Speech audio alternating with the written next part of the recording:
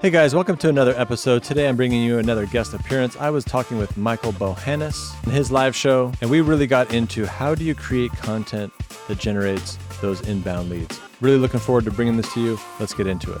And we are live, ladies and gentlemen. Woo! Oh, just realized I don't have my fancy lights on. There we go. I cannot have poor lighting with the expert of video, right? That is Stephen Pope. So, Stephen, great to have you. Yeah, nice to be here. Nice mic, by the way. I like it. Yeah, I know. It's the one you recommend. Yeah, you got to have that one. It's the gold standard. Awesome. Nice to be here, man. Yeah, no, it's great to connect. I've been wanting to have this conversation for a long time, so thank you for jumping on. First of all, I want to know what's the background of your background. Where do these two posters come from? Do they have any special meaning for you? What are these posters about? We see them in all the videos.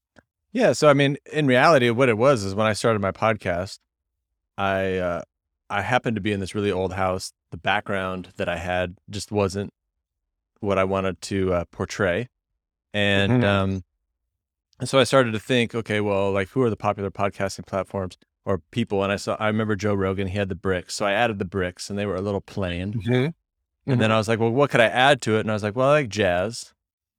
And then I was like, oh, and not only do I like jazz, but these are marketing posters. And so it all kind of like fit together. And so then I was just like, so I just put them up there, and then I got a lot of like good reaction from it. People were like, oh, I like the posters. That's cool.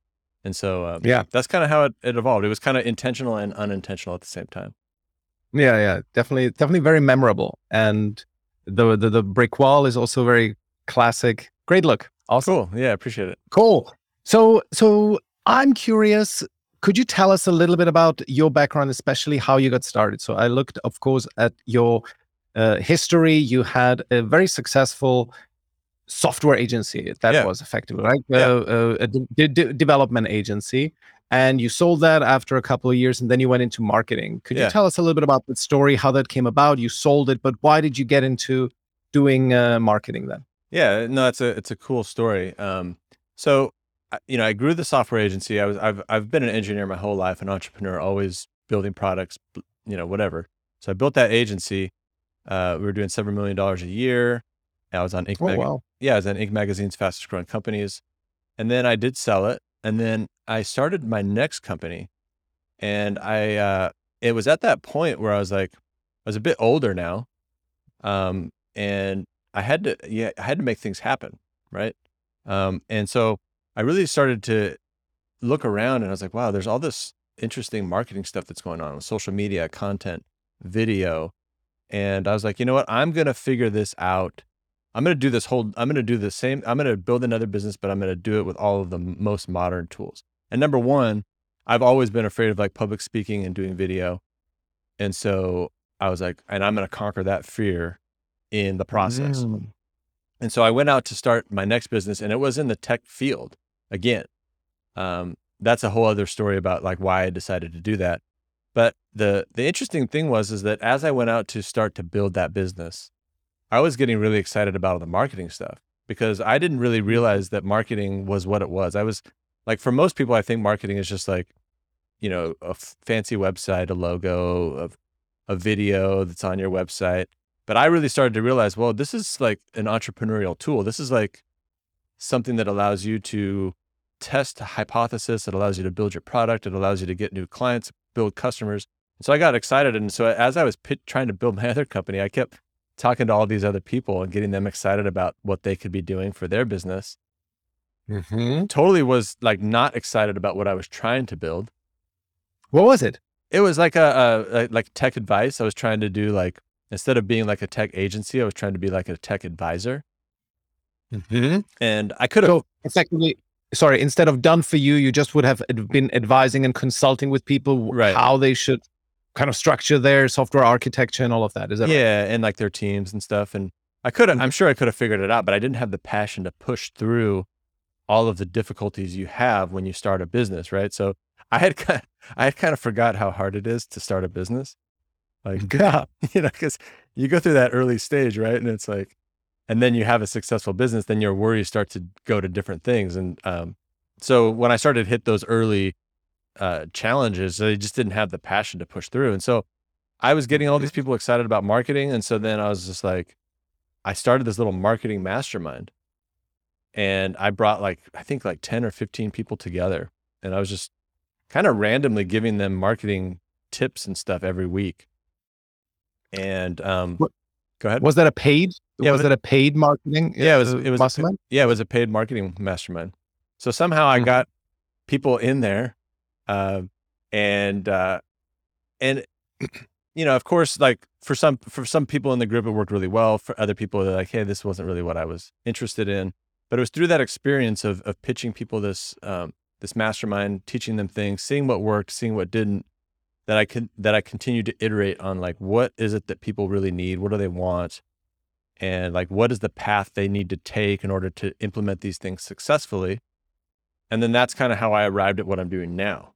And so that's kind of the story behind it. It was pretty organic, and really just it was a mixture of following what I was passionate about. Even when I was working with tech companies, I was always working with the entrepreneurs, with the owners, on helping them build their business.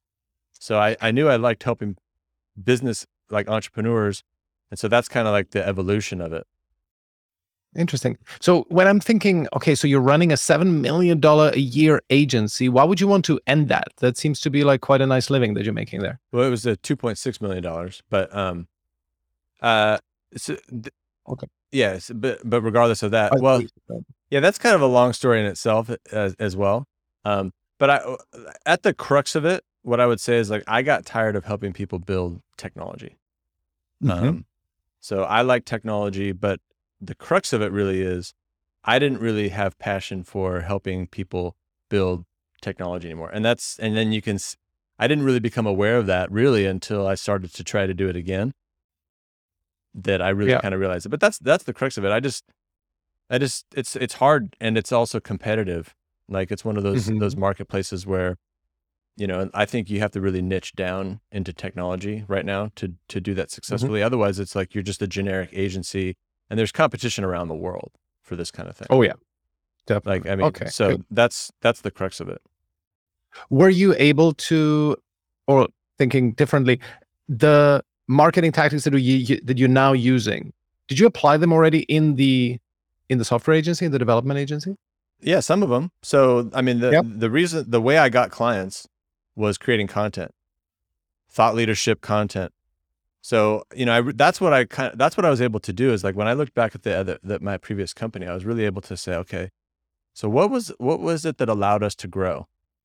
And it was really thought leadership content. And at that time it was blogging. So I would write blogs. I had several blogs that went viral. I would post them onto Hacker News. So I've been getting clients online since 2006, right? So I know how to do it. And then of course, word of mouth, right? You do good work. And so then I started to think, it was always me innovating. It was always me kind of deciding, oh, this is interesting. How can I make this better? And what's interesting about that is innovation is kind of an interesting thing, because sometimes you're not truly innovating. It's not I'm not SpaceX where I'm going to Mars, but I am innovating in the sense that I'm bringing certain things from one industry to another, mixing them together, taking two tools, putting them together to create something unique that nobody's seen before.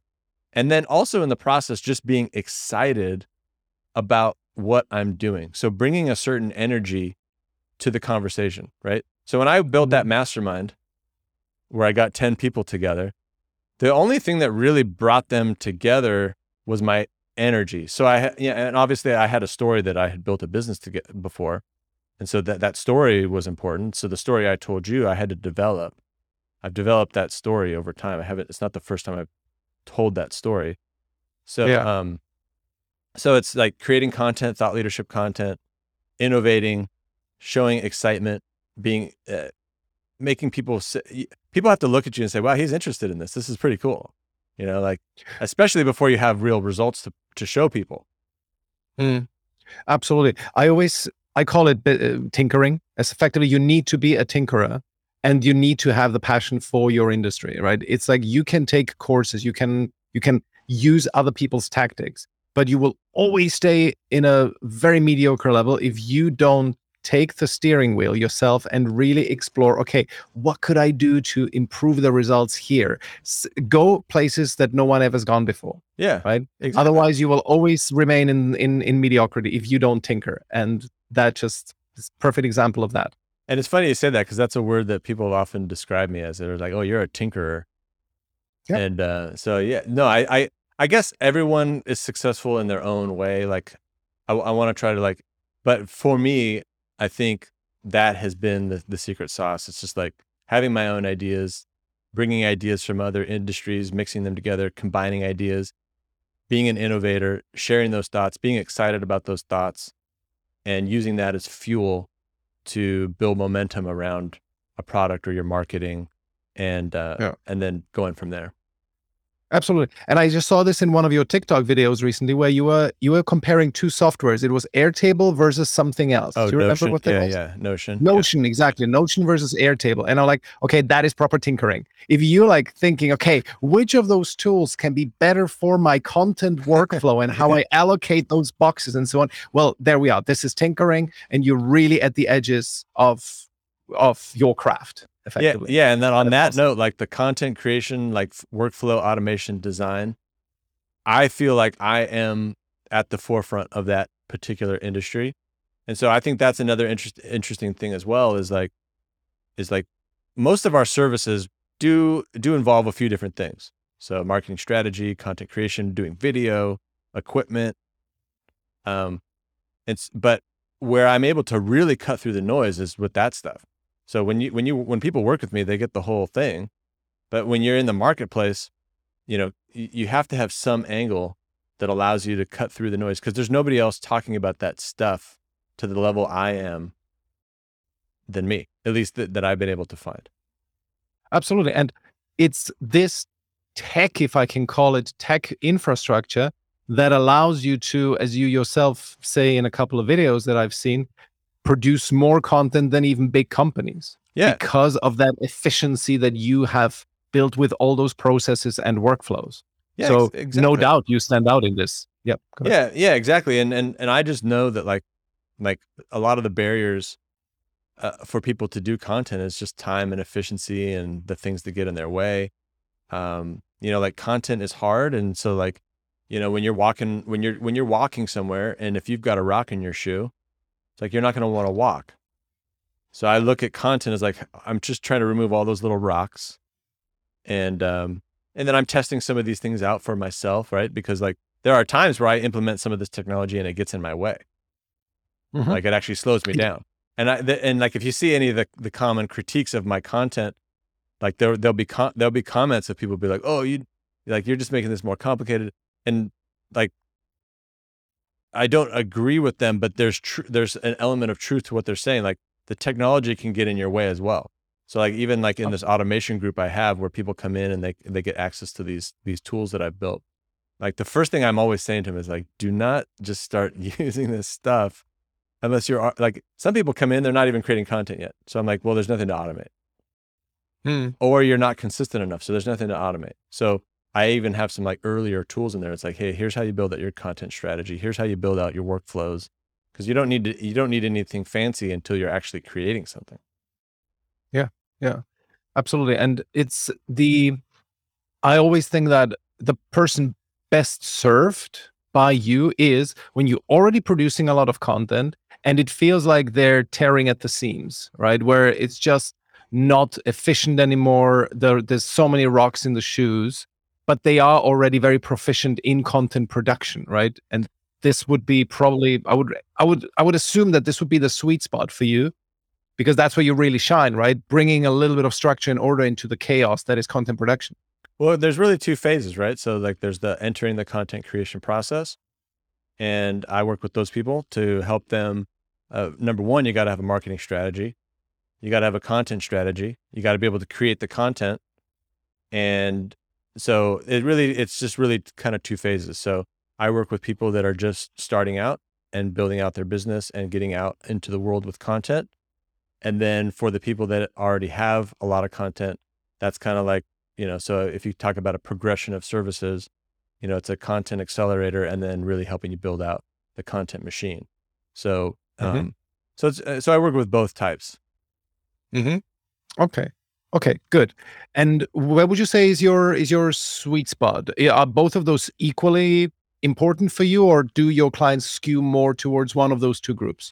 Well, the interesting thing is most of my clients are at the beginning stage, right? Okay. Um, and if for me, it's like it's interesting because, like I said, the same types of people that join the group, a lot of the times the people that see my stuff and see all the stuff I'm doing, they're not actually creating content yet. They're just like, it's interesting for them to see all of that other stuff. But when I get down into the conversation with them, a lot of them aren't actually even creating content yet. So at the core Yeah. of what I do, like if we strip away all the video and content and technology and all of that kind of stuff that we need to do in a modern world, what I really like to do is just work with entrepreneurs. Mhm. And so it just happens to be right now that I have a focus on video and content, but I've always just been good at like looking at entrepreneurs and seeing a vision for them of what they could be and helping them see that. And then also providing tools and resources to help them reach their maximum impact. And so Mhm. like as a long-term vision, I just see a world where people see what they can be and have the tools and resources to be that. And it just so happens to be right now, I'm focused on helping them do that from this kind of modern marketing perspective, which is getting on video and also being productive at it. So I just like to work Yeah. with entrepreneurs. Like if it wasn't this, it would just be some other thing that fit into that wider vision. Yeah, yeah, absolutely. No, I mean, we definitely share that particular predilection for working with entrepreneurs, with business owners, because this is where a lot of growth happens. As cliche as that sounds. And I was just talking to one of my clients she onboarded recently, and she used to be kind of more thinking about going towards employees, right, serving corporate employees. And maybe this is my personal bias, but she tends to agree with me. I'm thinking, wouldn't she be better off serving small business owners with her service that is applicable to both of those groups? And effectively, one of her inbound clients that she got recently is a business owner, right? So we kind of going that direction, and I feel there's always like a much better dynamic with business owners. So we definitely share that. Yeah, and that's like you really have to be like conscious of like the buying, like how do these people buy things? Like corporations and employees and the way that stuff works, it's just a much different path, right? So like for instance, I definitely sometimes have bigger corporations that reach out to me around the automation and stuff, and sometimes it's not the CEO and it's like an employee, and the way they view and communicate value is just different, right? Mm, And so yeah. so my pitch, it's just like it's not, it doesn't. It's like I want to talk to the business owner because they like that we can vibe on these different things, but the employees are looking at it things like a different way. And Yeah. so targeting that and like being clear on that is super important. Mm. But interesting because you do work with business owners. Would you still take on a bigger corporation if you felt that there was a fit? I do sometimes, but I'm pretty cautious about it because a lot of the Mm. experiences haven't been like as like the way I'd want them to go, or the way Yeah. I feel is best for them. So like I had I did a TikTok and like a $5 billion company ended up hiring me. And this is, there's no judgment, but like it didn't go well for them and from their perspective, and it didn't go well for me from my perspective. And there's a lot of reasons for that, and they could speak to their perspective and I could speak to my perspective. But at the core of it, it's just like it's like entrepreneurs and people that are running our types of businesses face certain issues, and big major like $5 billion corporations is just like it's just a different thing. Yeah, absolutely. Totally different beast. Cool. So let's go into, could you share your, well, whether you have any overarching marketing slash client acquisition philosophy? So you are 100% inbound. Is that correct? You don't do any outbound Correct. yourself. Correct. Yeah. Okay, good. So what would you say is your special sauce? I think you already hinted at that with all those tools that people get attracted by, and then they come in and they need much more basic stuff. But what would you say is your unique selling proposition at SGP Labs? Well, yeah, I mean, I guess in terms of like capturing attention in the marketplace on social media, it does tend to be, um, I mean, especially on TikTok, it's definitely the automation and the content stuff. But I think also just like getting in the weeds with like giving people like tangible advice, getting real specific, I think is like a real, it's like the secret sauce. It's kind of interesting because there's kind of like two different things. I think the special sauce, I think, is just understanding that content and social media, at least at this moment, is how people are buying things, right?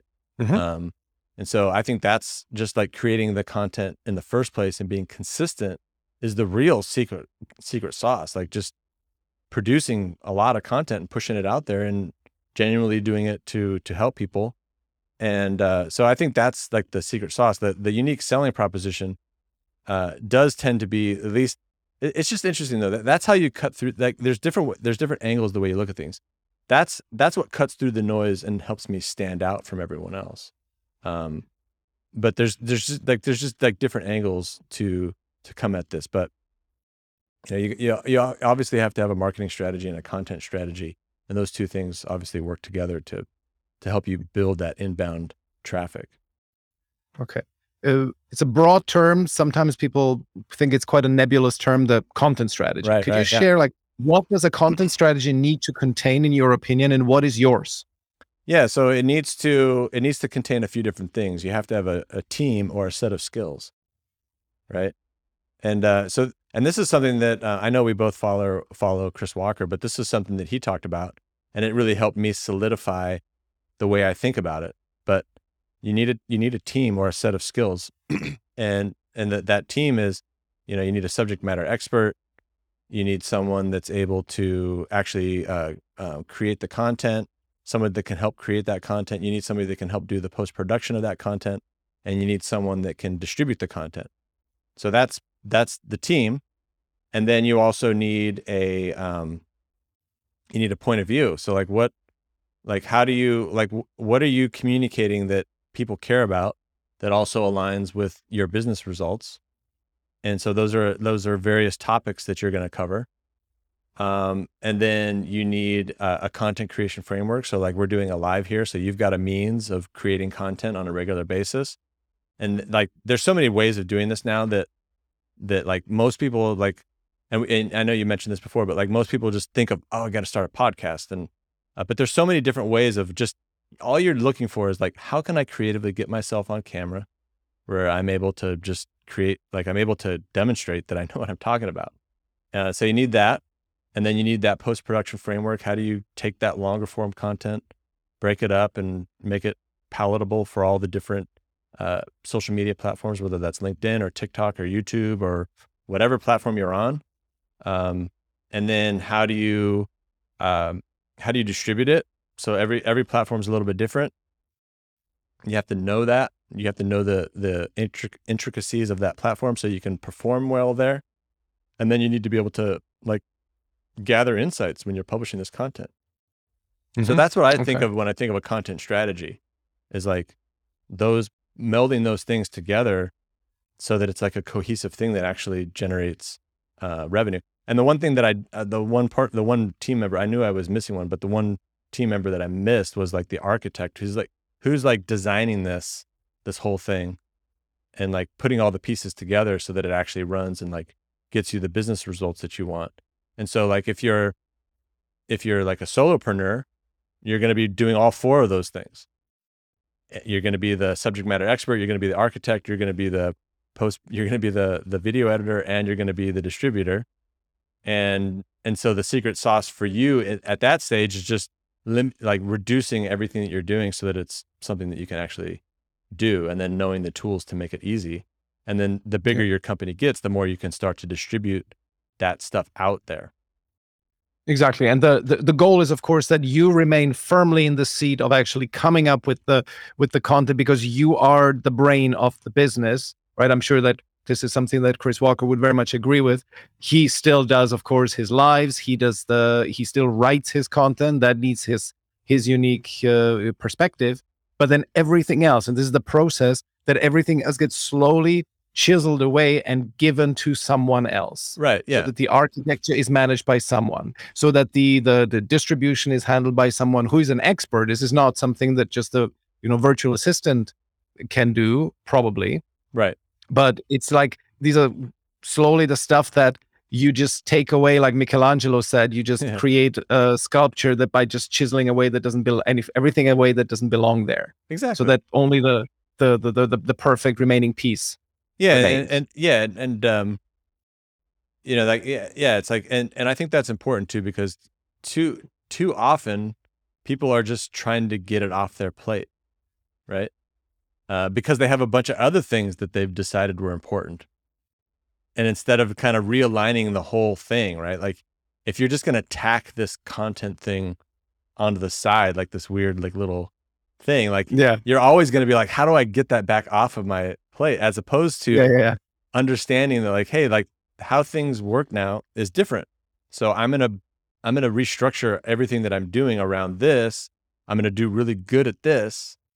And I think it's just funny too, because like all the really big people out there that we see winning are doing this, right?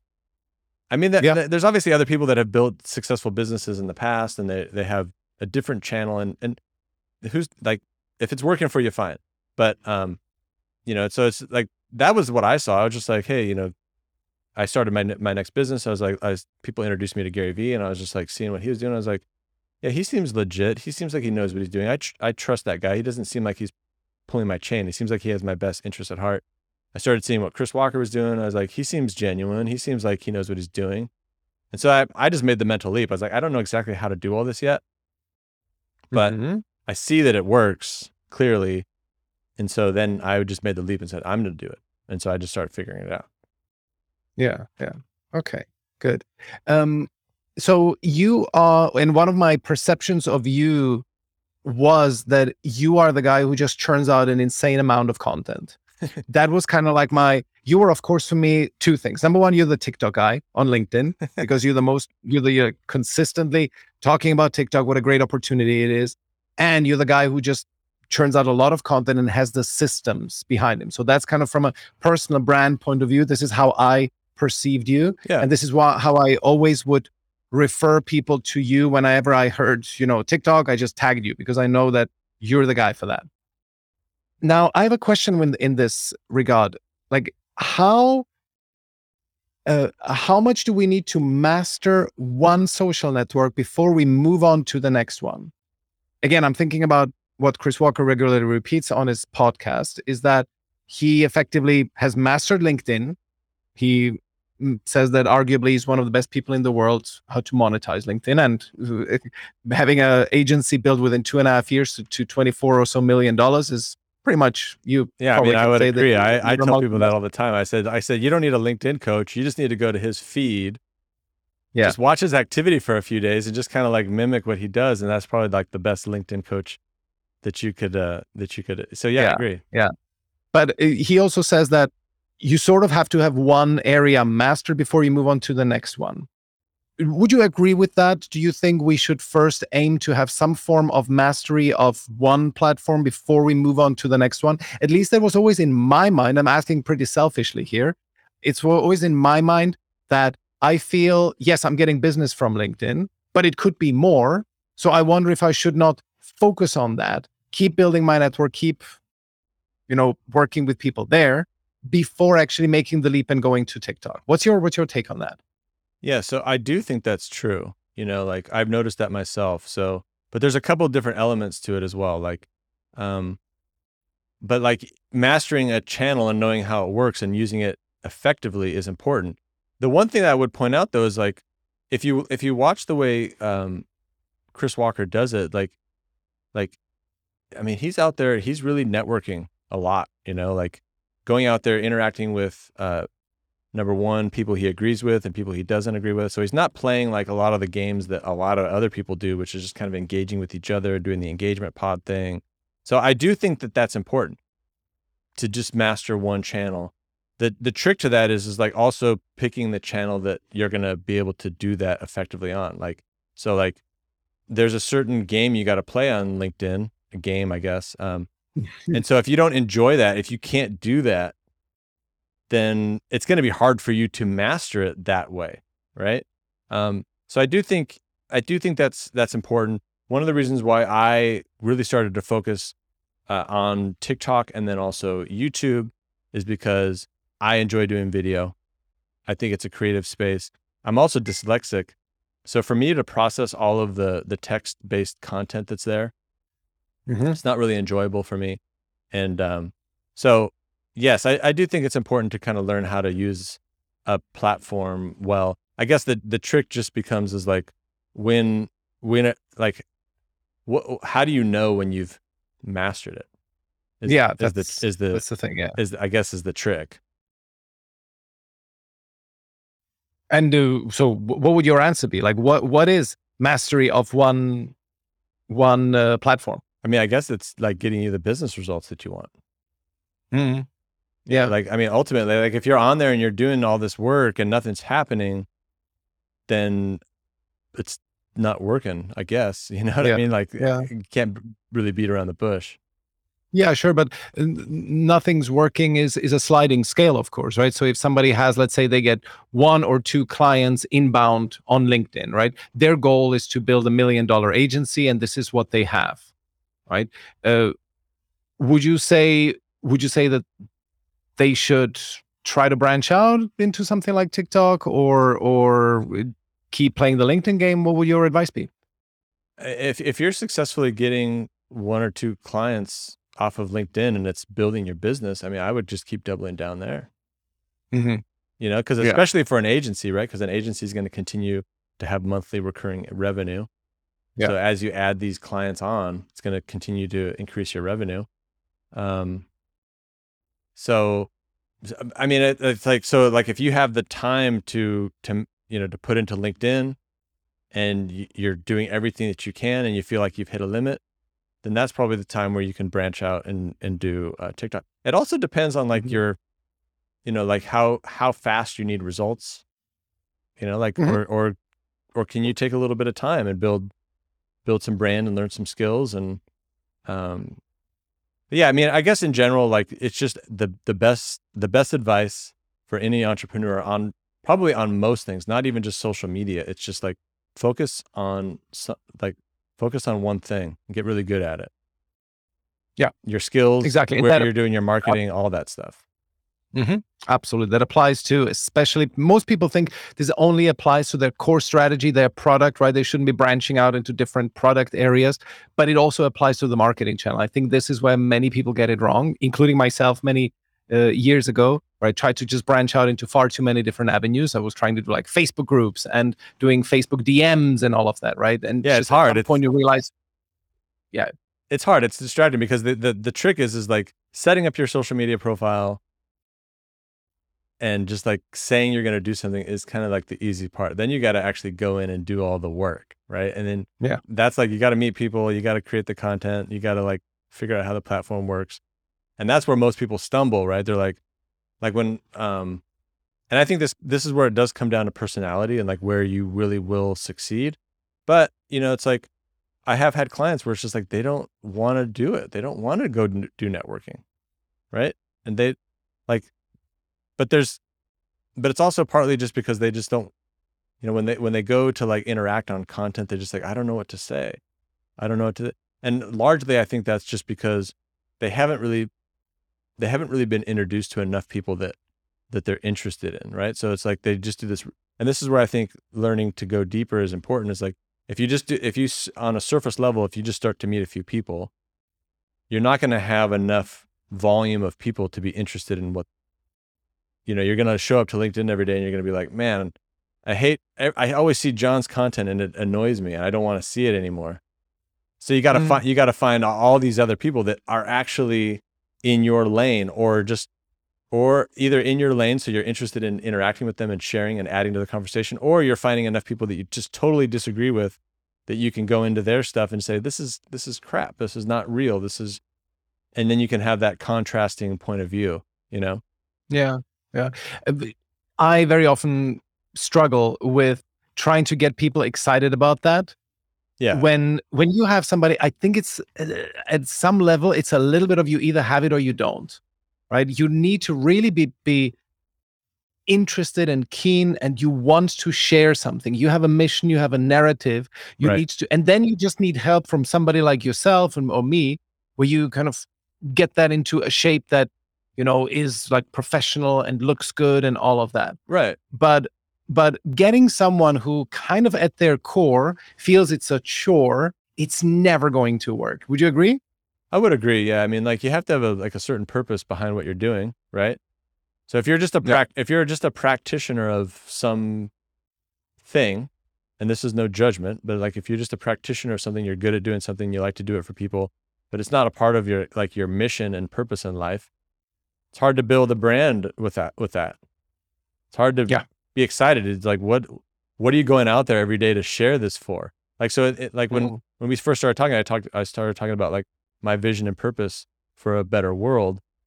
And I look at that each day, and like, if I don't want to do something every day, and that happens to all of us, then you can look at that. It's like, why am I doing this again? So if you don't have that something to tap into, Mhm. and then, and I think that's what sometimes like what differentiates like a business owner from an entrepreneur is sometimes that purpose, as opposed to just being, I'm a business owner, a practitioner, I want to make some money, versus I've got this purpose that I'm trying to this vision that I'm trying to fulfill.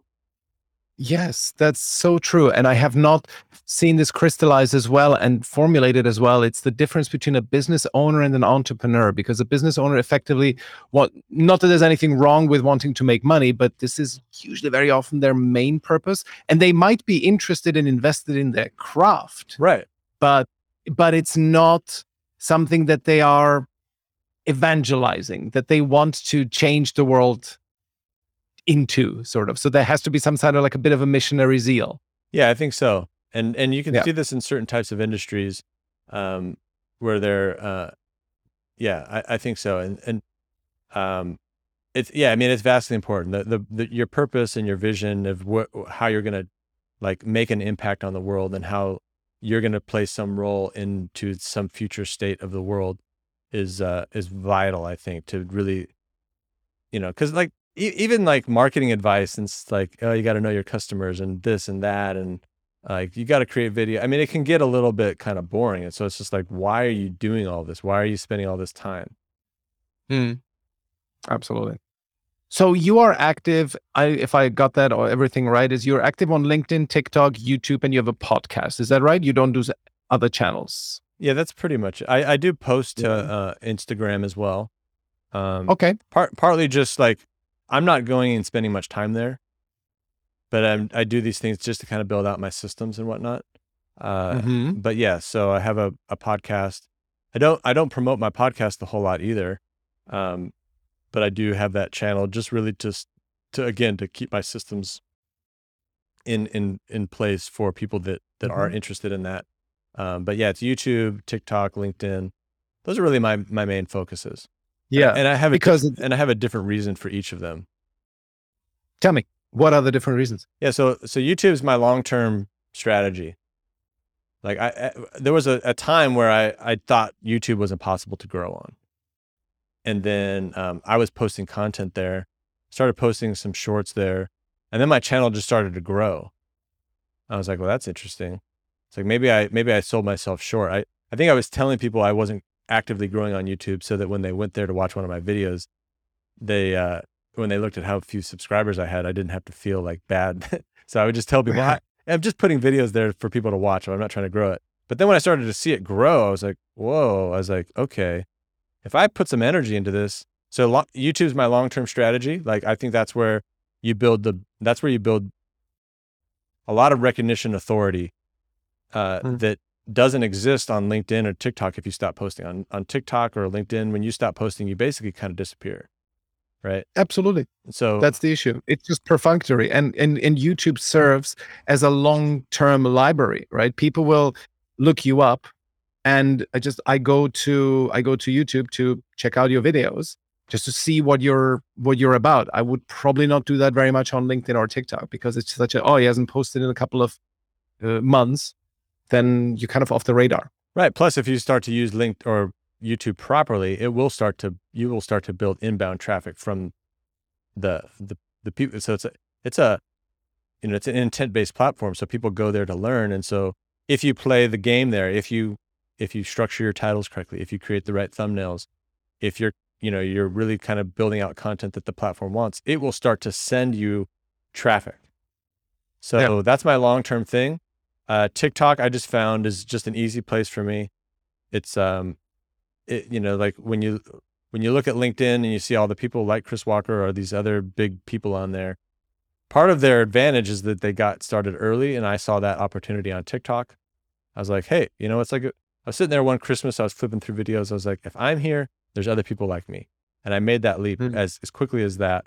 And so I started creating videos there, and there's a lot more opportunity for organic reach, going viral, that kind of thing. And it also pairs well with YouTube. And so those two things structure well together. And then LinkedIn is just something that was the first platform that I ever used. And so, that's why I'm there. You don't abandon the mothership. Exactly. Then, so do you have attribution going? Like, do you know, like do you have a revenue pie chart where you'd say, okay, this amount comes from LinkedIn, this amount from TikTok, and all of that? Yeah. So, I mean, I just have a little form when you fill out, when you book a call with me, I just ask you, like, where'd you hear about me? And most of them are coming from TikTok. Oh, really? So would you say more than 50% of your current business comes from TikTok? Yeah. Oh, wow. Interesting.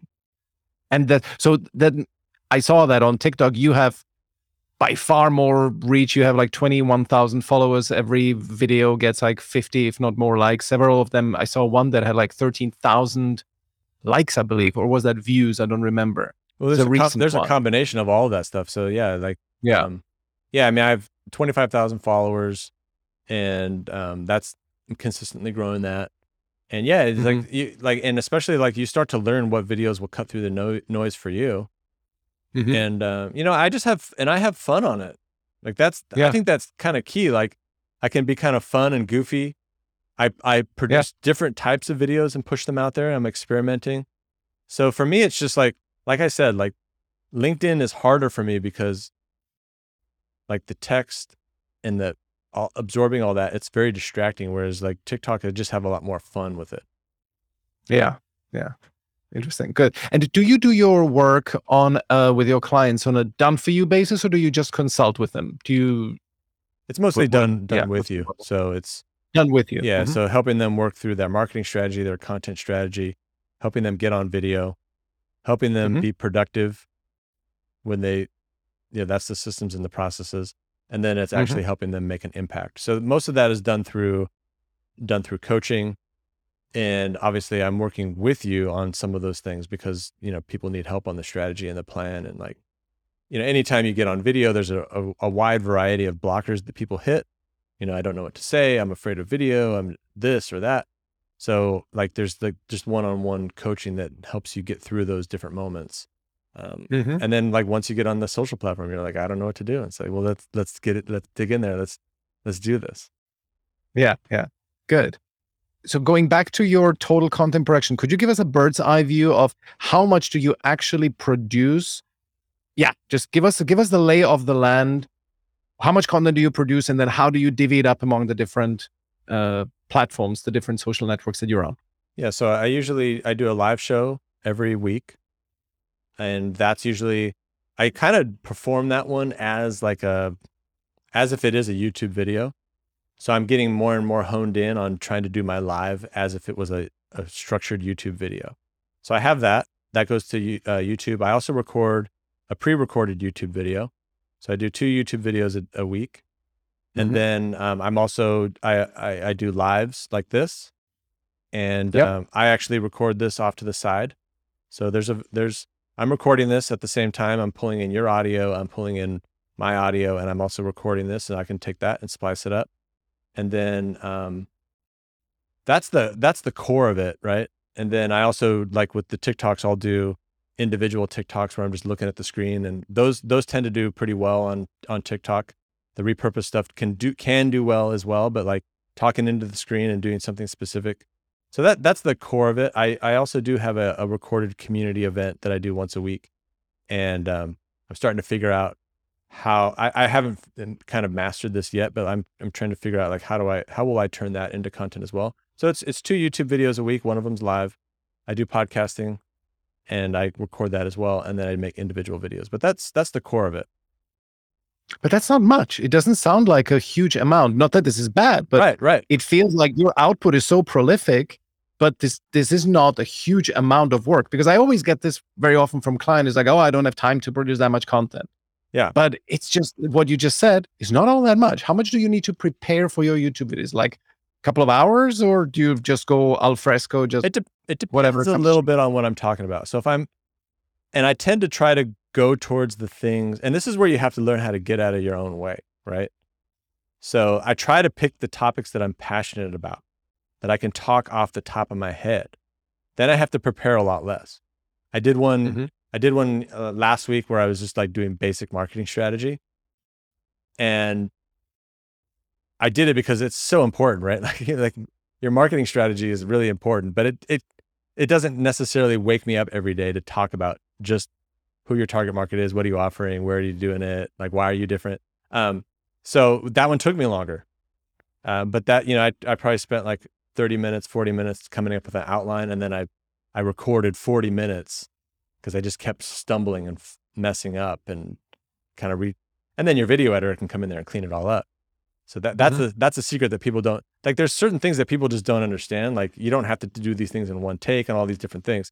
So anyways, Of course. but if it's something passionate, like I'm going to do one on Thursday, I'm not too worried about it. I'll probably spend 30 minutes thinking about it. I'll just pull up the tabs I want to cover.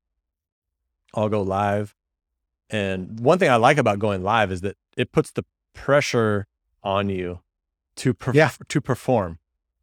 Yes. And I think there's no better way to learn. Sorry for the interruption, but like, it's no better way to learn to actually speak off the top of your head if you force yourself to go live. Right. And with all the imperfections, gradually you're going to become better. I had a phase in January, February, where I was doing a daily live for about 2 weeks. Nice. And it even felt like in those 2 weeks, always talking off the top of my head about some subject. Sometimes I prepared a bit, sometimes not. But I already felt like how in those 2 weeks, I got better at speaking, preventing myself from doing and so on. Yeah. And that was a great exercise. So I 100% agree. Yeah. And part of my whole mission really is that's always been hard for me, getting on video. You look at my first LinkedIn video, I was like scared out of my mind. And I was public speaking, all those things, just like really terrified of doing those things. And that's what I do like about the lives. Number one, you got to show up. So part of your content strategy is coming up with a repeatable event that you're accountable for, right? If you could just decide, you know what, I'm not feeling it this week, your content everything's going to suffer, because there's so many little there's like the momentum and all these things, they work hand in hand. You need to get better at these things. You need to interact with people. You need to learn what they want. And so that consistency and the accountability of going live in front of people, whether they're watching you or not, is just something that's really powerful. Mm-hmm. Absolutely. I had that's a little bit of vulnerability here. I tried back in early 2021 to do my version of the Chris Walker Demand Gen Live thing, which is try to get people on a call and answer their questions. Couldn't get enough people. I didn't have. You have 20 people, I believe, regularly on your Q&A calls. How did you do that? Is it simply because you already had an audience, and then like with that size, it was simply easier to get enough people on it? Or is there some special magic that you do? Well, I don't always have that many people. I've had no people show up, or one or two people. So like, I think what some of that stuff, it's just like,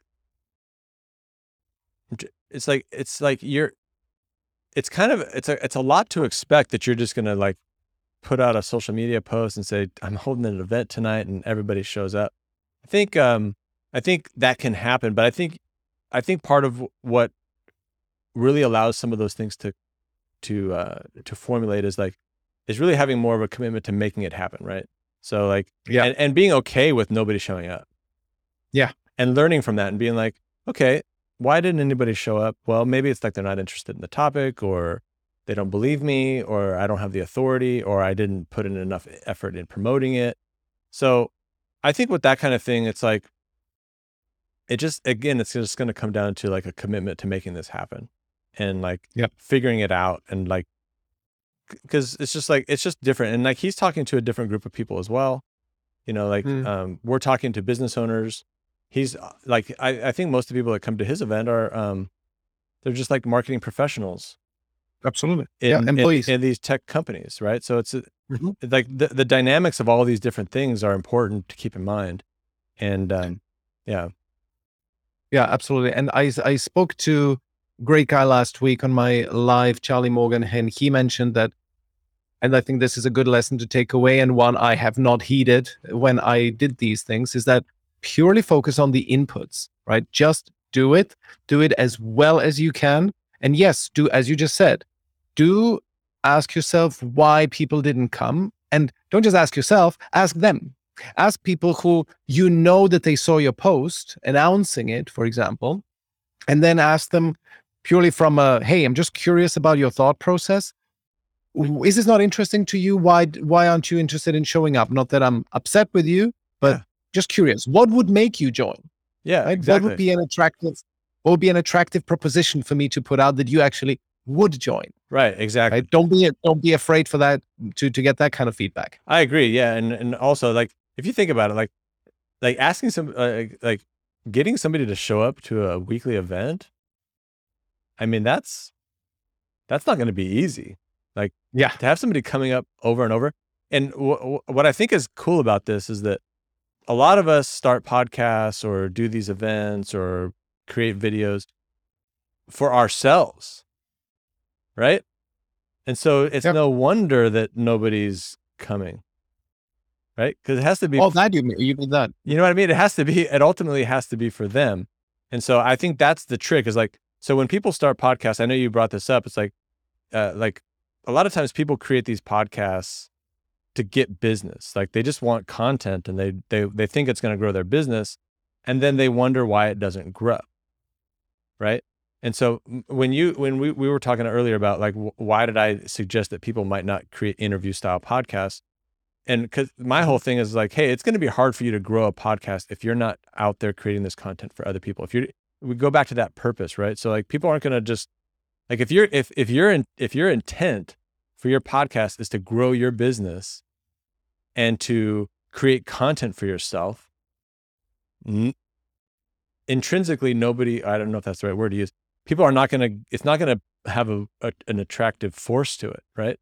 So so I was just telling people, hey, if all you want is content, then starting an interview style podcast where you're not doing as much of the talking and you don't actually have a passion to have an interview style podcast, it's not going to work for you. So like if you have a mission and a vision and you want to be the next Joe Rogan and that's the thing, go for it. Do that interview. Anybody that wants to do that, you can make it work. I'm talking to the people that want content, want a way to get on camera a lot. I was like, if you want that, there's better ways of going about it that I think, that people could take advantage of. Absolutely. And the Q&A style podcast, whatever you want to have it as, LinkedIn Lives, as a podcast, but that is so key because, and this is probably the one main thing that I've learned over the last couple of months and years, is that he who has the strong narrative wins. Like for me, again, we're mentioning him quite a lot, but Chris Walker is the ultimate king of narrative. Sure. He says that B2B marketing is being done wrong and he has the right way and he's leading the way and people are following him under his flag. Right. And he has so many ways how he slices and dices it. I sometimes wonder, like, what on earth is he going to be talking about today? Because it seems like everything has been said, but he still finds another angle on this. Well, and that is, if you have a strong Sorry, go ahead. I was just gonna say, like, that's why you have to put yourself in situations where you can talk about it from different angles.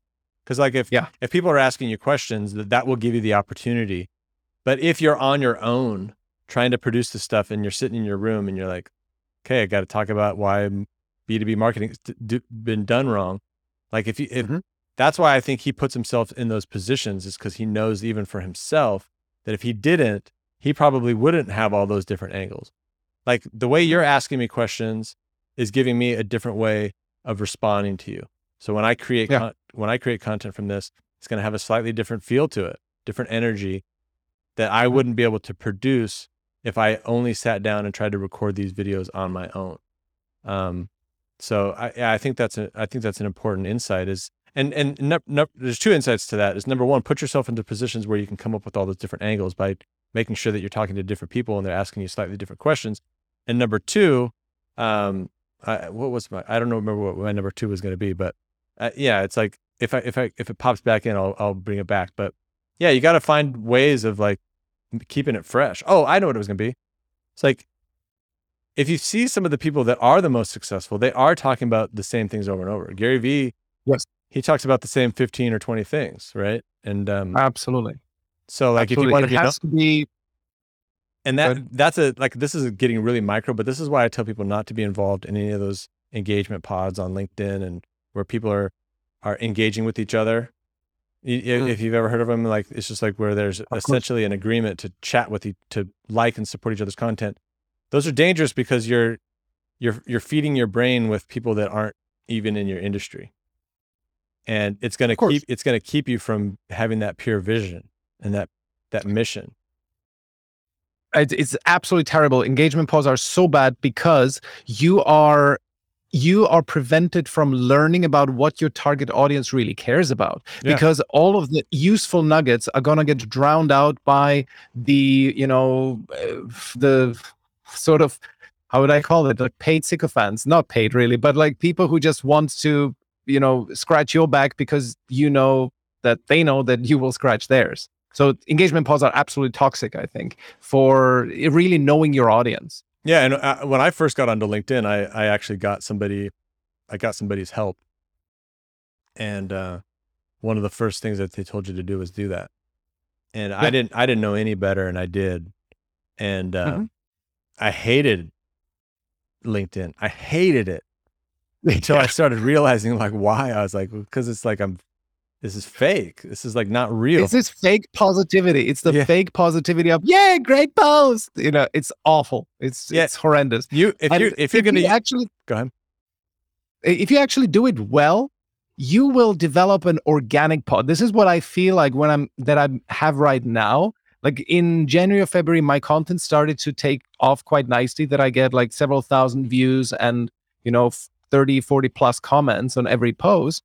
And that is because I sort of entered bit of like a tribe relationship with some of my followers, where yes, I go to their content, that is true, but I do it because I genuinely enjoy and like their points of view. Right. That is it. And that's, once you can get like a tribe going like this, where you create an organic pod where you do support each other, but it is genuine. So you have really something interesting to say in the comments. That's a completely different story, rather than those I scratch yours, you scratch mine. I agree, but still have the still be careful. Be careful still that it doesn't become this reciprocal like promise. Mhm. You know what I mean? So I agree with you. Like, make friends, support each other, but build a real tribe around that. You can still I still see situations where people are kind of in pseudo engagement pods. And again, it's Mhm. no judgment for me. I'm just like, unless you're like one of those people that has like a pure vision and you don't get distracted by things, just make sure that that you're not getting into a situation where you feel compelled to support or comment on any given piece of content, and you're doing it for pure intent, good reasons. And I think Mhm. that's if you have that, and then whatever you do will be okay. I That's exactly right. And you're right that sometimes you can get seduced into thinking that your content is landing, even if the same people engage with it who already know exactly what you do. They will very unlikely to ever become clients, but I think then it's quite likely or possible to delude yourself that this engagement is worth a lot. Right. I don't know if I'm expressing myself correctly, but it's easy. I'm sort of echoing what you're saying, right? There's a little bit of a risk there, even with the sort of natural pod where you actually like each other as opposed to the traditional engagement pods. Yeah. But yeah, I hear you. Yeah, exactly. That it's just like be careful. Just or instead of being careful, just show up with purpose every day and truly trying to make an impact, and not getting, and just making sure that if you feel like if you're in some sort of reciprocal kind of relationship, your mind, I can already tell you that something's off there. You're getting pulled off the wrong way. And like, you're there to serve a group of people. Make sure you're serving that group and making an impact with them. And then that's the only thing you're really focused on. Awesome. Steven, it was a blast having you. Thank you so much. Where should people go if they wanna know more about you? Should they go to TikTok, YouTube? Where should they start? Well, if you want to see like all my skills, my goofiness and everything all in one place, like TikTok's a good place to see that. You get the short thing. So, but really, like if you go to TikTok, YouTube, or LinkedIn and you type in Steven with the PH, G Pope, I will pop up. If you do the same thing at Google, I'll pop up. Or you can go to my website, sgplabs.com, and you can book a call with me there, and we can have a little quick intro chat and introduce ourselves to each other. And so that's probably the best way. Awesome. Yeah, this is great cool, talking to you. Thank you so much. Yeah, so great talking to you as well. And I'd love to kind of collaborate again, maybe have you on one of my expert panels. We'll figure that out. So I appreciate you bringing me on here. It's a real honor to have you reach out to me, man. Love it. Thank you so much, Steven. It was great having you. Bye-bye. Thank you. See ya.